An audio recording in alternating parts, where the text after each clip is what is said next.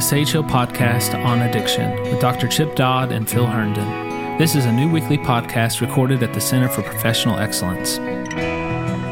Hey everybody, welcome back to Sage Hill Podcast. This is Phil Herndon along with Chip Dodd. Hello, Chip. Hey, Phil. From our, I guess you say studio. My office at the Center for Professional Excellence. Hey, don't say my office. Just stick with studio. Studio. It's our studio. Yeah, our studio. Yes. Your office. It's a multi-purpose room. Yeah, boy, is it ever. A lot of CPE guys are going, yeah, it sure is. Yeah. So welcome back. Glad to have everybody today as we're continuing our addiction series. Those of you familiar with 12-step recovery and those of you just familiar with good old-fashioned colloquialisms are familiar with phrases like, egomaniac, that whole world revolves around that kind of stuff. But one of the most universally known slogans in the world is, there aren't any guarantees except death and taxes. Only certain things in the world, death and taxes. Yeah. So today we're going to talk about four others. Yeah. That's not really true. There are four realities or four truths about how life works, and we're going to run through them today, kind of quick. Yeah. And maybe later on. 20 minutes or so, yeah. Something like that. So hopefully we'll come back and go into more depth about, living with them, how to do them, those kinds of things. The same things that we struggle with all the time because we're going to struggle. Right on. Okay, so if you would start, and we're going to, like I say, we're going to move through them pretty quick, but we just, around here, we really have never, we talked about just before we turned our machine on here, that we've not ever really done a lecture or a teaching or a talk or whatever on, these four things. Realities. But for years, we've been talking about these four realities like crazy. So if you would start with that, like what do you mean by the four realities of living, and then take off? Yeah. That idea that only two guarantees in life, or only two realities in life. You have to pay death, and you have to pay death. You have to pay taxes. You got to face death. Well, those are funny, and there's truism in them, and yet there really are truly four realities that we do have to contend with. We have to face, and frankly, we're made to have feelings about them, and we're even made to have to struggle with them because we don't like them, and yet they're here. And the reason we don't like them is because I think it's because we're made for more. I think we're made with sort of eternity in our hearts. And also we're made to wish for a place that's painless, whether you think of that as heaven or God birthed or God born or carrying the Imago Dei or just wishing, that because nobody likes pain. It doesn't make any difference except that, you and I believe it's eternity in our hearts that puts us in conflict with the four realities we're about to talk about. But so there's our conflict. It's four realities and it's four experiences that actually put us in a position of having to face powerlessness. That's what these four realities do. And number one, that the best we ever get in life is clumsy. I remember years ago, I was talking to a group of us, you mean by us, I know. People who have had to face these four realities, all right? And I said, the closest we ever get to living on life is like giraffes running on ice. And the picture itself is about multiple conflicts in the terms used, that giraffes don't live around ice. And the idea of them out running on ice, they see them, it's almost like becomes a children's book or a picture metaphor of a giraffe lying on the ground, splayed out with all four legs, another one in knots and necks twisted up. And then all of a sudden you put them on ice skates and put scarves around their necks and skating around and learning the flourish of living, and then still kaboom, crash. There they go, all in a pile of wishes gone awry, hopes vanquished. But I remember we're in conflict with this reality of clumsiness because I remember William when he's 8 years old, he was playing in a baseball game and he gets 4 hits in 4 tries, right? 4 times at the plate. And after the game, he said, "You know what, Dad? I bet I don't strike out the rest of the season." Right? And now that's an 8-year-old, okay? Gets a scholarship to Belmont, and he's a freshman, and he plays in the game, and he gets 3 hits. After the game, this freshman in college says to me, "You want to go ahead and guess?" Hey, Dad. I don't strike out all season. And I remember shaking my head going like, I love this. And especially the 18-year-old saying it, And because he knew, but he didn't want to have to face, feel, and see, and that it's coming. Mm-hmm. And so life, clumsiness is reality, which means no matter how much we strive for perfection, eternity is going to elude us. And after resting and evaluating and getting up and then reaching again, that's what we're made to do. That's the marker of success in life is, honestly, it doesn't mean just once you've been thrown from the horse, get back on it. It's once you've been thrown from a horse and you're going to, because you got to learn how to ride, you got to ask all the questions, cry your guts out, and then get back up and reach again for, not necessarily the horse, but reach for life. Mm-hmm.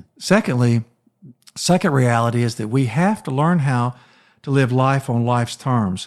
That, we're meaning that we have to face that life is going to be a struggle and difficult. And at the same time, we work against clumsiness through coordination. We work against mistakes through trying to, fix what we break. We work against inability by becoming capable. We work against limitations by finding solutions. So that's a conflict, but it's dictated by the willingness to struggle. I mean, we say, okay, yeah, I get it. I remember asking my brother, who had a big construction firm that, later on, years later, he gave up the business. But the bigger he got, the more trouble he had, right? But the bigger he got, the more he could build. And of course, the more money he could make, but he could just do it. I remember asking him, I said, what's it like every day you walk out into the working world, as we all do, but his was more like concrete. It's going to rain. A hole's going to get filled with water. The gravel's not going to be delivered on time. A hose is going to break. Hydraulics fluid's going everywhere. A man's not going to show up. I mean, go down the list. I said, how do you do it? He said, he kidded around. He said, Pepto-Bismol. There's probably some truth in that. But there's some truth in that. See the Pepto-Bismol whiskey and the praying and cussing. I mean, but it means that there's a struggle. Life on life's terms means the courageous step into it knowing full well a hydraulic hose is going to burst. So we can't make perfect decisions, and we can't necessarily make right decisions, but we can make good decisions and work to make them right, And it really is not just about doing your best, which is perfect. It's about showing up completely, with your hands, head, and heart, knowing it's going to hurt. But guess what, man? Life on life's terms, if you do fight, which means live, you're going to get hurt because you're going to get hit. And so there really is the good days and not so good days, but being able to live life on life's terms is like showing up for it and dealing with, there we are, admission, surrender, and acceptance. See, these things, these four realities introduce us to possibility instead of the negative only. I mean, they can turn into the negative fast. But anyway, yeah. The third. So far, you're describing something called the New Testament. Say more. Yeah. Well, I mean, best to ever get is clumsy, neediness. I can't do it right. The most, outside of Jesus, the most famous person in the New Testament, probably Paul says, I do what I can. Oh, yeah. And then I can't, I want to do the right thing. I can't do it. Romans what I don't 7, do it again. Yeah. That's giraffe on ice. It's clumsy. And then life keeps happening. It's going to be a fallen place tomorrow like it is today. Yeah. And it's just not going to stop for me because I'm blank in recovery or doing well or whatever. And that doesn't make it bad. That doesn't make me have to give up. But it does make it difficult, even tragic. And that can put us in a position of, in spite of, you remember that years ago, Desideratum? It was written by a monk, I think in the 1500s. And what he's saying is that in spite of destruction, death, darkness, and despair, life has a lot of light and wonder and creativity and courage in it. And let's celebrate it and live it but that's going to require developing an emotional, being able to process life, and spiritual life. I mean, you can't avoid it and live these realities because there's no ladder tall enough to climb out of it. There's no ladder of perfection. So the third one, best you ever get is clumsy. We live life on life's terms. Mm-hmm. And then the third one is that for all of our efforts, what we're going to be doing throughout this life is practicing. And that is really frightening But if we could admit powerlessness over controlling life, if we could admit surrender, you know what I'm saying? Let ourselves fall into surrender, which means give back over what we took. It means to render over, right? To give back. Almost like giving back to God what we took from God. Like we became self-sufficient, independent from neediness. If we got good at sort of like admitting clumsiness and living life on life's terms, we could bring everything we are without the worry of what people are thinking, because other people around us have the empathy of recognition that we're practicing. Because look, even doctors are practicing. And I use that example because they're the ones that cut us open, you know? So, you can imagine right before, somebody, anesthesiologist and surgeon, they put Sheila to sleep and say, oh, by the way, ma'am, I want to let you know before we cut you open, we're practicing. So it's like, oh my God, call my mama. But the reality is that our best efforts, we think about nobody sabotaged the space shuttle under, remember Reagan's administration and the 7 went up and none of them came back. I believe there were 7. It was an O-ring, I believe, and some kind of oxygen, something transfer, a tiny little nothing. And on international communication, international television, it exploded. Yeah. Practice. So, I know it's scary, but basketball players are practicing, doctors are practicing, lawyers are practicing, and guess what? Even parents are practicing. And we as parents we're practicing that even our greatest perfectionistic pictures and the evidence of how good we're doing is our children. See, that's sick. Yeah. So practicing means, I remember my mother said to me, I'm in the 4th grade and I was in trouble for something. And I said something smart aleck to her. And I remember she said, hey, Chip, this is my first time to be a mama. And I thought, well, actually, I wasn't smart. I've got an older sister. I wasn't smart to say, hey, you already have a child. I could have shamed her. You already practiced. You should be better by now. But she said, this is the first time I've been a mother. And I don't know how to do it perfectly. I don't know how to do it that well. So I need your cooperation. I remember that disarmed me to the core. And it didn't advance codependency. It advanced the recognition of humanity. Like through admission. Like this is your first time through life. So you're practicing too. So that was a moment I never forgot. Yeah. Sure. Yeah. That went in. Some of those things we'll see it with they go in. So we're practicing, and that actually increases tolerance. For sure. And also lowers the possibility of malpractice lawsuits. Yeah. And in shame, I have often and still often think, well, I'm practicing, everybody else has kind of got it down. Yeah. We compare our insides to other people's outsides. We wind up not on Facebook. Yeah. Kind of like, oh, this is not an ESPN or a Facebook moment. Oh, too painful. So best to ever get is clumsy, life on life's terms. We're practicing as humans. But you said something too, Phil, and we'll go to the 4th one in just a second. It's a great move along too. You're good. You're good at that. Well, I'm so good at it. We're not doing it. But you said shame. We are ashamed, which means we have contempt towards ourselves for being and showing how God made us. Yeah. I don't mean doing. I mean being and showing. We have contempt towards ourselves for being human. And these 4 realities are anathema, and yet they're the doorway into living fully. I don't like them any more than I like feelings. I don't like the 8 feelings. I just know that they're there and they're gifts. So by admitting them, surrendering to the reality of them, and accepting them, I can use them, pick them up, and instead of hiding them, I can use them to cry out with them, right? So anyway, the 4th one, to move along, as you so beautifully do. We're so smooth. Yeah, you're smooth. I'm the clumsy one. I'm the one that's like, well, hold on just a minute. I got something else I'm thinking just about. keep practicing. Okay, you'll get there one day. Well, number 4 is, and I really love this one because it advances mercy. It takes a lifetime to learn how to live. I put it 4th because, well, it takes a lifetime to do it.